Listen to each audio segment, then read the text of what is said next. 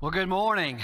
I feel like it's a holiday weekend because everybody's a little sleepy. Are y'all awake this morning? We need to do some calisthenics. We need to do some jumping jacks, some cardio. Okay. This morning, we're beginning a new series. And so if you have your Bible, I encourage you to open your Bible to the book of 1 Peter. And I'll get there in just a moment. I'm going to give you some background. I love preaching in series for a lot of reasons. I think the daily diet or the weekly diet of God's Word in a text helps us understand the Bible better and God better, all right? It also gives me, as many of you have heard me say this before, it gives me a caveat when I come up to something hard and y'all will say, well, the preacher's targeting. No, he's not. He's just preaching through the whole counsel of God's Word, amen, right? And that really helps kind of free me up to preach the text in every situation. I want you to know this morning, this is one of the hardest texts to preach. This, along with Ephesians chapter 1. There's a chapter in Romans that deal with a similar text kind of idea. And as a result of that, every pastor in the world struggles to preach this text because there are certain, and I'm going to say it this, and I'm going to say it at the very end, mystery about the salvation we have. There's a certain mystery that God gives to us. If there's not a mystery to God, then that's not a God worth serving. Amen? Because that means our God's small. And we serve a mighty God, amen? A huge God. He is incomprehensible. He is holy. He's set apart, and He's different than us, amen? As a result of that, there are things about God we cannot know. But there are some things about God and His work that we can know, and that's what we're going to be looking at this morning. But before we do, I got to give you the context of this book and this series. The book of 1 Peter is written by Peter, the apostle, probably a couple of decades after the ascension, and Peter is writing from Rome to not just Jews. Now, remember, he was one of the key leaders in the Jewish church for a long period of time, but now he's writing to Gentiles in the region of Asia Minor. And then around the season where persecution and suffering is beginning to really ramp up for the church. Now, this is before really a great deal of martyrdom took place, but there is certainly suffering for the cause of Christ. And so Peter writes to that church and says, this is what the gospel looks like in tough days. Hey, that's an appropriate book for us, amen, right? We need to figure out what the gospel looks like in tough days. Like, how do we navigate our Christian faith in the midst of the days that we're in? And this week just kind of highlights that over and over and over again. Now, you know me, I like to bounce across the stage. I'm going to be here and there and everywhere, and I'm a little animated. Today's tone is going to be a little different as a result of the text, okay? The pulpit's out, which means one or two things. It's either serious or it's hellfire brimstone. Nobody laughed, right? Well, it's not hellfire brimstone, but it's serious, and it's hard. So I'm going to stay, listen carefully, I'm going to stay as close to the text as I possibly can stay, amen? I'm not going to variate from that. Listen carefully, I have absolutely no agenda in teaching and preaching this text. We're looking at 1 Peter chapter 1, verses 1 and 2. 1 Peter chapter 1, verses 1 and 2, and I'm going to read it, and then we're going to begin walking our way through it, amen? Okay, here we go. By the way, the preacher's a little nervous to preach this. I'm not afraid, but I'm a little nervous to preach this. Here we go. Peter, an apostle of Jesus Christ. And here's one of the reasons why. To those who are, that word, elect, exiles of the Dispersion in Pontus, Galatia, Cappadocia, Asia, and Bithynia, according to another one of those hard words, the foreknowledge of God the Father, in the sanctification of the Spirit, for obedience to Jesus Christ, and for sprinkling with His blood, may grace and peace be multiplied to you. Amen. Amen. Thank you. Byron preached the next text a few weeks ago, and he so graciously left me verses 1 and verse 2. I appreciate Byron's diligence in leaving these two verses because he wanted to be a blessing to his pastor. But these verses are hard, they're challenging, and they require us to look into the truths of God's Word. And so I'm going to give you 8 statements this morning. If you'll have your worship guide out, if you're joining us online, you'll need a Bible and you'll need a notepad to write a few things down. Again, I'm not going to try to chase a lot of rabbits. I'm going to give you the text. I'm going to give you the points this morning, and I'm going to give you a lot of cross references this morning, amen, right? Because I want you to see what the Bible says about salvation. One of our struggles in this conversation is there is names that get associated with this conversation, right?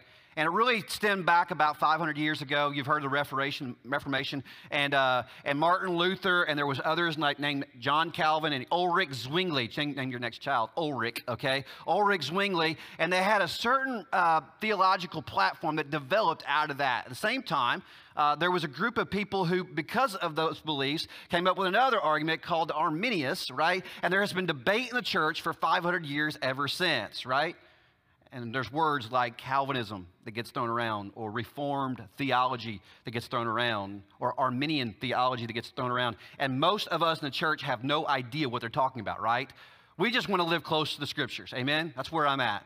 In fact, if you put me someplace on some kind of a spectrum, if you could took like one side and one side, I'm somewhere in the middle, somewhere, okay? And depends on how you define the terms of really where I'm at, because I think Scripture kind of has it somewhere in the middle of all that. So if preachers like, are you this or are you that? Let me just say this, I'm biblical. I want to be biblical, amen?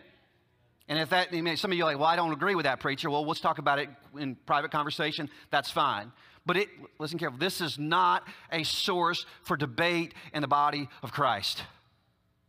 In fact, this text, along with a couple of others specifically, have been a source of a lot of church fighting. And preacher, why would you even preach the text? Well, because it's there. Number one, in your worship guide, the church cannot be afraid of biblical doctrines. We cannot. But we must teach them with both clarity and compassion. We teach them with clarity and we teach them with compassion. Amen? There are nuances of these doctrines that are hard to understand. Praise God, it's the mystery of God. Amen? We serve a God who's bigger than us. There are nuances of these doctrines that we can understand and we should understand. And that should lead us to great praise and should be a sure and steadfast anchor of our soul in the midst of troubled times. And I think that's why Peter would use these words in his opening. It's like every letter in the New Testament begins with these kind of introduction prefaces, right? And Peter uses these words, I think, to remind the church of God's work of salvation, and so they could have hope and an anchor of hope in the midst of the trouble and the more trouble to come. It's because we know that our salvation is secure in the person of Jesus Christ that gives me hope in rough days. Amen? So I think he uses these words as a way to encourage the church, not confuse the church. Unfortunately, sometimes these words, because we don't understand these words, they confuse the church. And we allow other things to distort that, and we get into church fusses. And I grew up in a Baptist preacher's home, amen? Right? That's why I'm as weird as I am. I was a typical Baptist preacher. Man, I thank God for my parents, and I thank God for patience, right? But man, I was not necessarily the best young man. Thank God for his grace upon grace upon grace upon grace. But I've seen a little bit of church trouble before, right? I remember, I shared this week with somebody. I remember being in a deacon's meeting with my dad when some deacons cussed at each other in the meeting. Like some of you, like if you're not a church person, like, what? That's not supposed to happen. Well, duh. It's not supposed to happen, right? I've seen churches fight over the color of carpet. I've seen churches fight over music styles. I've seen churches fight over doctrinal misunderstandings, right? Not differences, misunderstandings. And all of that is, listen carefully, is Satan's ploy to divide the church. So we preach the full counsel of the Scriptures today, but we do it not with division, but I want you to see the beauty of your salvation this morning, the beauty of it. Number two, our sinful nature polarizes our opinions to the detriment of both truth and grace. And so what I want you to do when you look at this text with me, again, I have no agenda. I'm not trying to preach this camp or this camp. I just want to preach the text itself. But I want you to say, I want you to remove my presuppositions to what I think happens in salvation, and I just want to read the Bible for what it says, okay? Does that make sense? As a result of that, I'm going to eliminate my sin out of it if I can, my opinions out of it, and I'm just going to try to be as true to God's word and let the chips fall where they may. Amen? This is where I think it's beauty that we look to the Scriptures. Carl F.H. Henry said this, in Scriptures, God forfeits his own personal privacy that he creates, that his creatures might know him. And so we get to see God for who he is in the Scriptures. And so we look to the Scriptures. We do not look at theological camps. We don't look at necessarily historical Reformed or historical Arminian. We look to the Scriptures for our view of salvation. Amen? And that's where we'll go. 1 Peter chapter 1, let's start again with verse 1. Peter, an apostle of Jesus Christ, to those who are elect exiles. Exiles meaning Christians living in a secular world. We are not from here. In fact, one scripture says we are aliens and strangers. You're weirdos, Christians. You're welcome. You're weirdos, and we should be weirdos. Some of y'all are like, that preacher's really weird, right? Yes, we're supposed to be, and hence the name of the series, different as a result of our faith, right? We shouldn't look like the world we live in. There should be distinguishable marks between the Christ follower and the world we live in.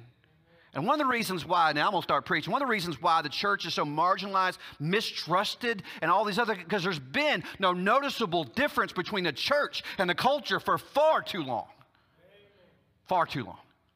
And as a result of that, the church is compromised and our witness has been compromised. We are different, church. We are elect exiles.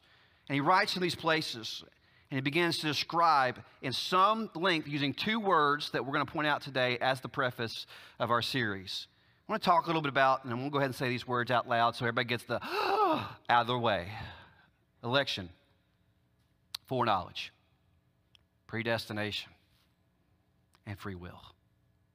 How does that all happen at the same time? Thanks God, thanks be to God, we have the scriptures that tell us. Number 3, salvation, listen carefully, is fully the work of God through Jesus Christ, atoning work on the cross and his bodily resurrection. Ephesians chapter 2 says, by grace you have been saved through faith. It is not of works, lest any of us should boast, right? Our salvation is 100% the work of God through Christ, amen? You can't work your way there, and I want to think about this, and this is such a beauty about looking at, we can't, like every other religion, we can't do enough right things, we can't say enough right things, we can't say I'm sorry enough. We have to trust in the blood of Jesus Christ to cover our sin, not our own works. And so that salvation, this is why we spent a couple years on the gospel, because the gospel right now in our modern culture has actually been watered down and taken away from. We take away sin, we take away repentance, and we just praise God for all of his goodness and love and his grace and his mercy, and all that's important. But you forget about what God did for us in his love. We forget about the price of our sin and the blood that had to be shed for our sin, right? And so we minimize sin, we take the bad news out, and we just give the good news, right? But that's not the gospel. The gospel is that you and I are poor, pitiable, wretched, and naked, as Revelation chapter 3 says. And we need Christ. And only Christ can save us. Only Christ. So salvation is fully the work of God through Jesus Christ. We're going to talk about big word. Y'all are mature, right? I mean, y'all can handle these big words today. I'm going to define some of these words for us. And like, why are you doing this, preacher? Why are we doing this? Because these words are there, not targeting, but they're there. So we've got to go ahead and address the elephants in the room, right? So we're talking about soteriology. Say that with me on 3. 1, 2, 3. Soteriology. This is not a theology class, but it means the study of the Christian doctrines of salvation. That's what we're talking about today. How does this work? Election, foreknowledge, predestination, and free will. How does all of that fit together? 1 Peter chapter 1, verse 2. According to the foreknowledge of God, election of the exiles, according to the foreknowledge of God, the Father, and the sanctification of the Spirit, for obedience to Jesus Christ. Don't just rush through those words. We'll come back to them. And for sprinkling with his blood, may grace and peace be to multiply to you. Number 4, the doctrines of salvation do not permit pride or laziness. Listen carefully. The doctrines of salvation do not permit pride. Ooh, look at me. I am, excuse me for saying this, the frozen chosen, right? Look at me, look at me, look at me. I'm somebody special. Yes, you are special in the eyes of God, but it's by grace, not because of you. Amen? And as a result, church, if you are a Christian, you are the elect. As a result of that, there's no room for laziness because we are to take, the Great Commission was not omitted, by the way, the Great Commission to the rest of the world, the gospel of Jesus Christ. So the doctrine of salvation do not permit pride or laziness. I grew up in an era that fought this battle out. And I'm about to get to specifics, so hang in there. Fought this battle out in my undergrad degree. The school that I went to was really fleshing it out, like where are we at in salvation? What do we believe on all the doctrines of grace and all of that stuff? How does that work? And there was people who were fighting. I remember fighting in the school cafeteria for one camp or another in front of people at our school who were lost. And I was angry about that. Like I'm not in this camp, I'm in this camp. I want to be here. I mean, I don't want to be known by a name. I just want to be known, other than Christ. Let me be known by Christ's name, amen, right? So I want to be here. This is foolish to fight about in front of lost people. But I also heard in those arguments people who said, well, I'm not going to share the gospel because if God's will to save somebody, what do I have to do with that?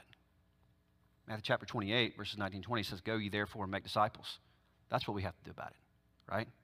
God uses us as vessels of the gospel wherever we go.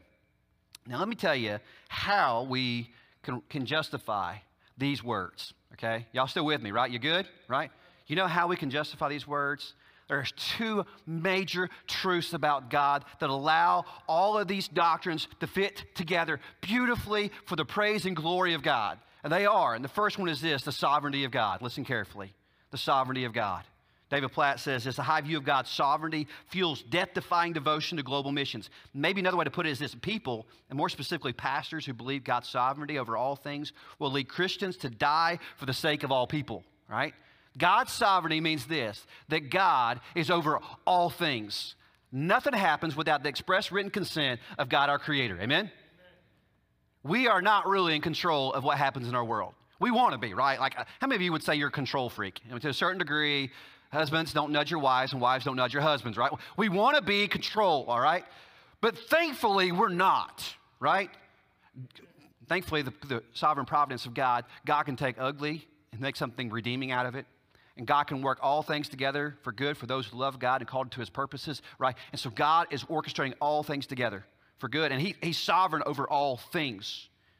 And with that, you could talk about a lot of different aspects of God, from his knowledge to his power to his divine nature. You could talk about all of those things, but God's sovereignty helps us. The other thing is this. We'll come back to sovereignty in a minute. And the other thing is this, that God is timeless. Timeless. How many of you enjoy history? Y'all enjoy history? I like history. And in our history books, we're often taught chronology on a timeline, right? And we like to put dots on a timeline, right? I specifically like studying Civil War. Like we talk Civil War, World War II. I like war. I don't know why I like war chronologies. It's just interesting to me, like how it all played out and whatnot. And so we put dots here from battles here, and we had moments where there's secession here, and there's finally a victory here, and finally the end here and whatnot. And we like to put God somewhere along that chronology, right, when it comes to the redemptive history. But God, listen carefully, is nowhere on the timeline of redemptive history. He sits over it, church. Over it. Time is a construct of God. He created it. And therefore, he's not limited by it. Like we're limited by time. You only get, this may be news to you, you only get 24 hours a day, 7 days a week, right? That's all you got. Sometimes I wish I had a little bit more. Sometimes I wish I had a little less, right? Because we feel that every moment we are limited by that way. And we're 100 miles an hour, go from this thing, this thing, this thing. And most of us, let's just be honest with you, we overpack our schedule, right? We overpack it. We are limited by time, but God is not limited by time. He is, in fact, timeless. 2 Peter chapter 3, verse 8. But do not overlook this one fact, beloved, that with the Lord, one day is as 1,000 years, and 1,000 years as one day. You know what Peter's saying? Our minutes, hours, and seconds don't matter nothing to God. He created it. In fact, look at Genesis, how he created the world. He instituted and made it work the way that it does. So we get the 24 hours a day, and we get the years and the calendars that we got. The creation of God. Psalms 90, verse 2 through 4. Before the mountains were brought forth, the psalmist says, or ever he had formed the earth and the world, from everlasting to everlasting, you are God. The church said amen, right? You return man to dust, and say to him, return, O children of man, for 1,000 years in your sight are but yesterday when it's past, or a watch in the night. Revelation chapter 1, verse 8, I am the Alpha, the first letter of the Greek alphabet, and I am the Omega, the last letter of the Greek alphabet, says the Lord God, who is, and who was, and who is to come, the Almighty. So what does the scripture teach? That God is absolutely eternal. He's timeless. Genesis chapter 1, in the beginning, God created the heavens and the earth. John chapter 1, you see the Son. In the beginning was the Word, Jesus, and the Word was with God, and the Word was God. He was in the beginning, not that he had a creation moment, but he was already there when beginning took place. When we begin to count the beginnings, God was already there. Now, why is that a big deal? Because when it comes down to the order of how things work in our salvation, God is not limited by time in that order. Amen? Sitting above it, these words like foreknowledge and election and predestination, they don't scare God at all. Free will, that doesn't scare God at all. Because God sits above all that in his understanding. You and I have finite minds. We don't grasp the full nuances of our salvation, and I don't think we're supposed to. The mystery of our salvation is a good thing. In fact, let me say this. If you ever figure out salvation, first of all, come explain it to me, okay? Number two, you're wrong. You're wrong. Because there are mysteries you cannot understand. Ecclesiastes chapter 3, verse 14 and 15, Solomon writes, he says, I perceive that whatever God does endures forever. Nothing can be added to it, nor anything taken from it. God has done it, so that people may fear before him. That which is, already has been. That which is to be, already has been. And God seeks what has been driven away. Like God, not limited by our clock. I wish I wasn't limited by our clock on Sunday mornings, by the way, right? And some of y'all say, well, just preach till you're done. But really, what you mean is you can preach until my stomach starts hurting, right? At least a little bit of comedy. Come on now. Back to number 2, God is sovereign. So God is timeless and God is sovereign. Number 5, God's glory and God's sovereignty anchor all the doctrines of salvation. I've said this often. My theology is anchored in the glory of God and God's sovereignty. But I'll tell you, when it comes to the doctrine of salvation, they are exactly what anchors it. The glory of God, his majesty, his power, his glory that he is, his Shekinah glory, but he deserves through our actions and through our life and through the creation. Amen? Right? And his sovereignty, that he is over all things, anchor our understanding of salvation. J.I. Packer said, men treat God's sovereignty as a theme for controversy, but in Scripture, it is a matter of worship. It's a matter of worship. A.W. Pink, and this hits right between the eyes, to deny God's foreknowledge is to deny his omniscience, and this is to repudiate one of the fundamental attributes of deity. His sovereignty and his timelessness allows for his foreknowledge, and therefore just proves what we already know, that he's omniscient. He knows everything, right? Does that mean, preacher, that I have no free will? I didn't say that. Listen carefully. R.C. Sproul said, there is not one piece of cosmic dust that is outside the scope of God's sovereign providence. Not one. Psalms 115, verse 3, our God is in the heavens. He does all that he pleases. Daniel chapter 4, I love Daniel 4, verse 35. All the inhabitants of the earth are accounted as nothing, as he does according to his will. Among the host of heaven, among the inhabitants of the earth, and none can stay his hand or say to him, what have you done? What have you done?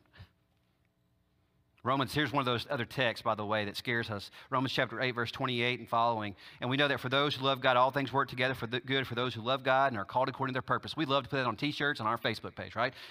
But for those whom he foreknew, he also predestined, to be conformed to the image of his Son, in order that he might be the firstborn among many brothers. And those whom he predestined, he also called.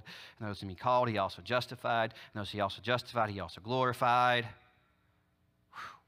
Many are the plans in the mind of a man, but it's the purpose of the Lord that will stand. Proverbs 19, verse 21.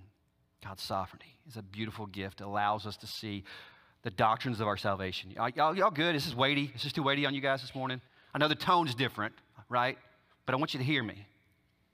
We can't skip verses 1 and 2 of 1 Peter, as much as I'd like to this Sunday. By the way, time out. On some Sundays, and as I'm planning sermons, I get to the Sunday morning, and I'm like, Lord, I really don't want to preach this text, and God says you got to preach. And every now and then, the Lord calls an audible on a Saturday that I kind of veer off and do something different. And I prayed honestly up to last night about, Lord, please call an audible. Please call an audible. Please call an audible. He didn't call an audible, okay? We have to preach verse 1 and 2. R.C. Sproul says, to say that God's sovereignty is limited by man's freedom is to make man sovereign. Woo! I think he was right. So this is what allows me to understand the doctrines of election. Election understands that God has elected some for salvation, and that there would be others who would not be elected for salvation. I wish that every person in the world would be saved. I wish. And as a church, we should proceed to try to share the gospel with every person in the world. Amen. because you and I have no clue who's elected and who's not. But God does. We do what we can do, and we trust God to do what only He can do. And so election presumes that there are those who will be saved and those who will not be saved. Predestined is another hard word. That means that God predetermined beforehand who's going to be saved and who's not going to be saved. Well, yeah, that's what it means. But you take that and the understanding of God's foreknowledge and His timelessness, His sovereignty over all things, because He doesn't sit on a timeline. He can see the choice that we make, and therefore He, in His foreknowledge, can predetermine, and He can elect. Amen? But that does not exclude a choice. There is a level of free will that goes alongside of this. On some level of free will, the argument is made, does humanity have free will? On some level, I would say no, because we're bound to our sin. We're chained to our sin. On some level, we really don't, because our sin holds us captive. We're really not free to that, but we are able to choose. And the choice is very simple. The choice is not, can I work my way to God? Can I be legalistic about it? Can I do it that way? The choice is this: can I humble myself before God, repent of my sin, and by grace, through faith, accept Christ as my Savior? That's the choice, right? So that's the free will. And all of these work in beautiful harmony together. Number 6, God's sovereignty allows for divine foreknowledge, divine election, and human free will. Sitting outside of time, space, history, He sees all things, knows all things, because He's omniscient, church. This is what the Scriptures teach. This is not a camp, okay? This is not like what happened 5 years ago. This is not historical, classical, whatever. This is what the Scriptures teach. All of these words are there. So what do we do with them? Do we freak out about them? No, I don't think we freak out about them. I think we praise God for them. Amen? We praise God for them because they describe the mystery of our salvation, and so we praise God for them. Our salvation was meant to be a mystery. Speaking of foreknowledge, Romans chapter 9, verse 16. So then it depends not on human will or exertion, but on God who has mercy. Foreknowledge. I think of Jeremiah chapter 1, verse 5, and the call of Jeremiah: before I formed you in the womb, I knew you. Foreknowledge. Before you were born, I consecrated you. Foreknowledge. I appointed you a prophet to the nations. I think of Isaiah chapter 46, verse 10, declaring an end from the beginning and from ancient times, things not yet done. My counsel shall stand, and I will accomplish all my purpose. That's foreknowledge. I think about election. Here's these hard words in Ephesians chapter 1, verses 4 and 5 and verse 11. Even as I chose us, and He chose us, and before the foundation of the world, that we should be called holy and blameless before Him in love. And here's this word: He predestined us for adoption as sons through Jesus Christ, according to the purpose of His will. And in Him, verse 11, we have obtained an inheritance, having been predestined according to the purpose of Him who works all things according to the counsel of His will. Well, that seems to define election to some level.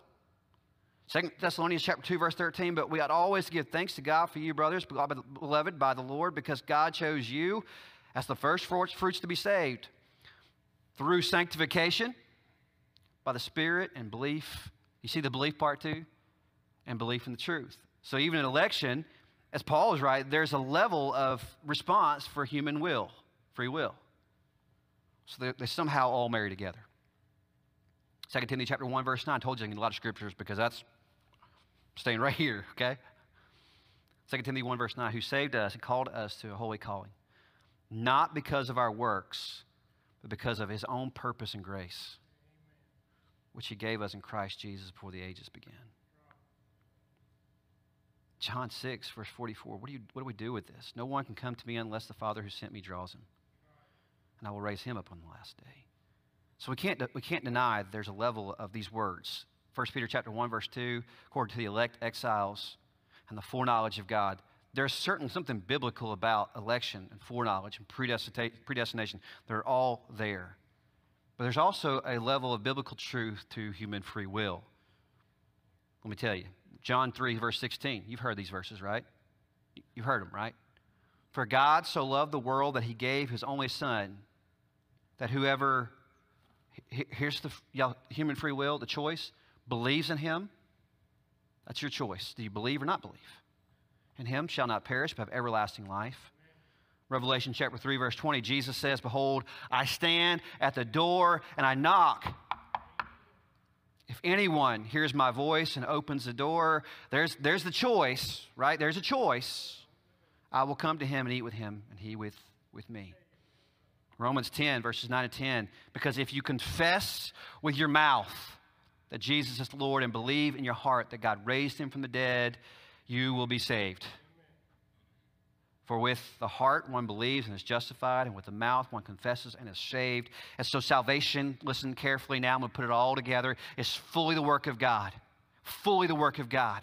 I had no part in it. It was fully God through Jesus Christ. And somehow in his timelessness and his sovereignty, he sits outside of my understanding of history, and he sees my heart, church. He sees my heart. And he sees my willingness to receive the gospel. And he sees my willingness to choose him. And therefore, in his sovereignty, in his timelessness, he predestines. And he elects.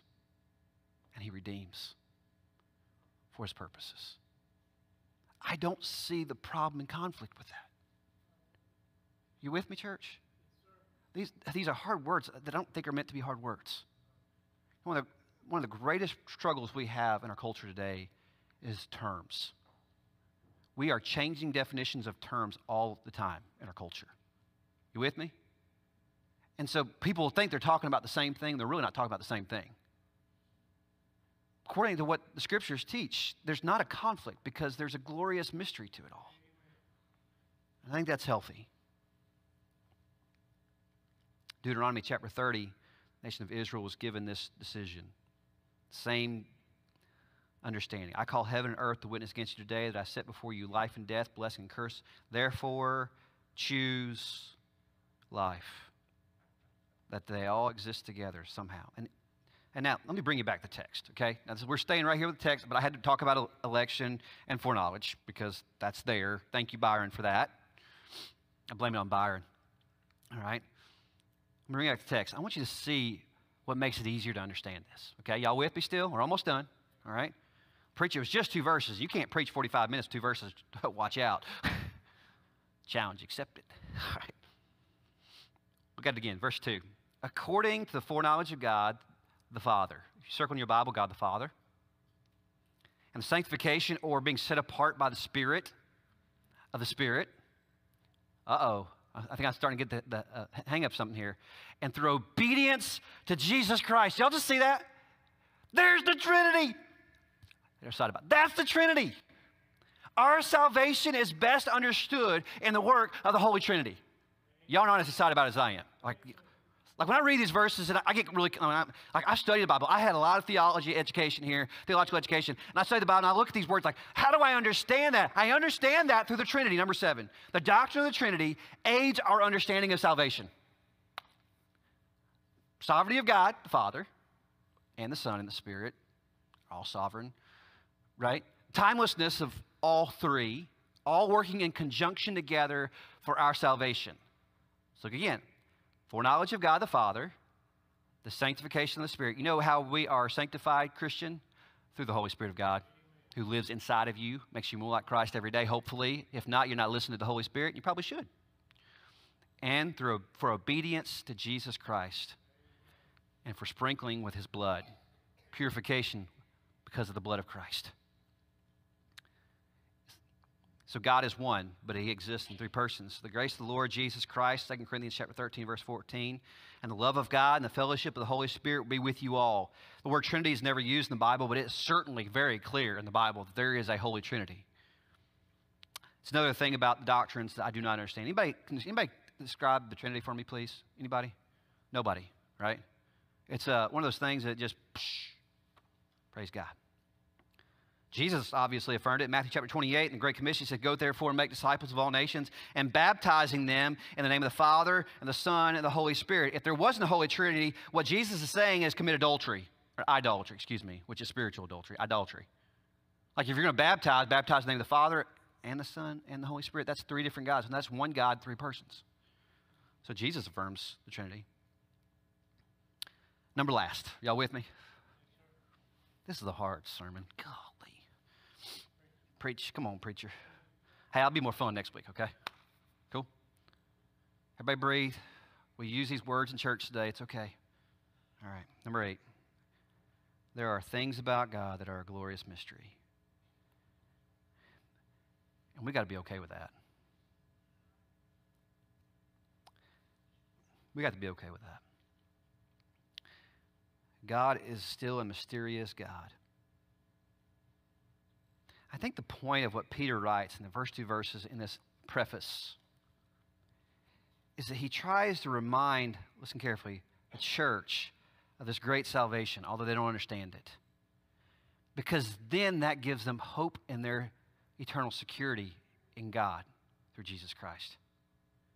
So come hell or high water, whatever may happen, they know they're good in Christ. They know their salvation has been secured. They don't have to worry, did I do enough good things? They don't have to have that doubt in the back of their mind. They know that salvation is completely secured in Christ. And so I think these words are actually meant not to confuse us, but to encourage us. And I think as a church, we should look at these words that way.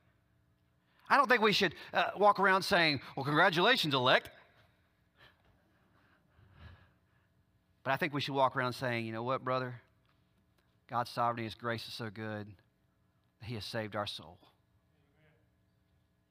And regardless of what happens this week, God has saved my soul. And I'm thankful for that. The world may shoot at me. Events like this week may happen. But you know what? God has still saved my soul. And so we can say at the end of the day, we can sing that song, "It is well with my soul." Romans 11, and I'm done.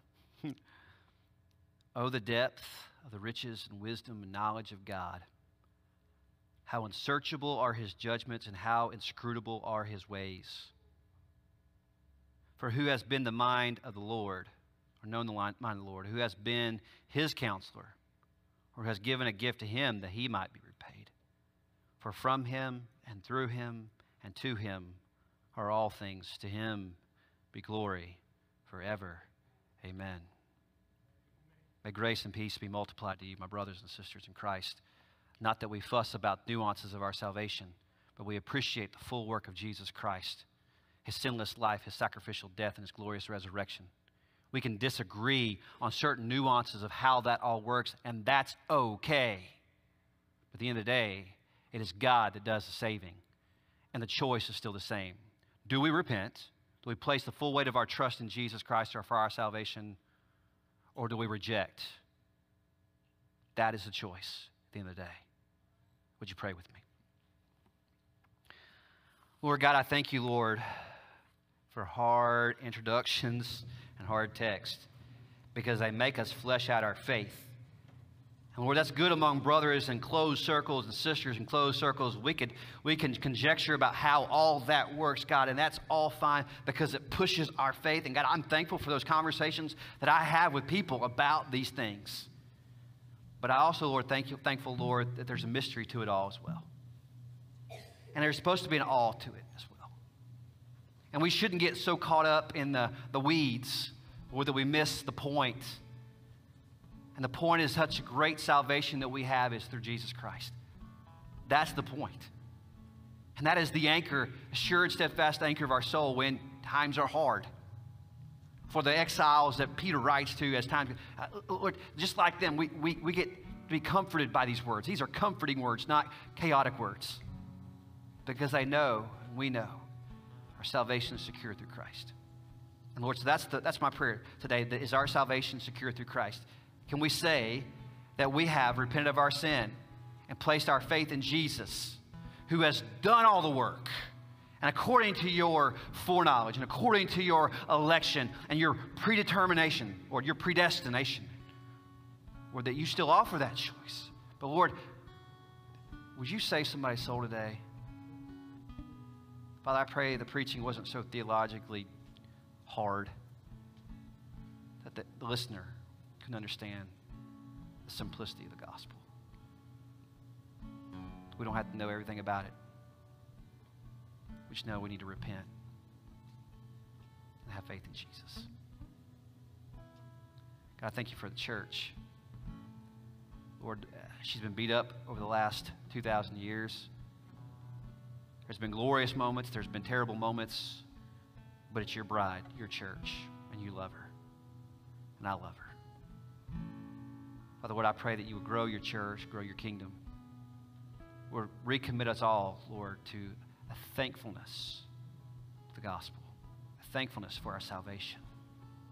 And Lord, help us to share that with the world that we've inherited. Lord, I love you and I praise you and I thank you. I pray that in Jesus' name. Amen. Would you stand with me?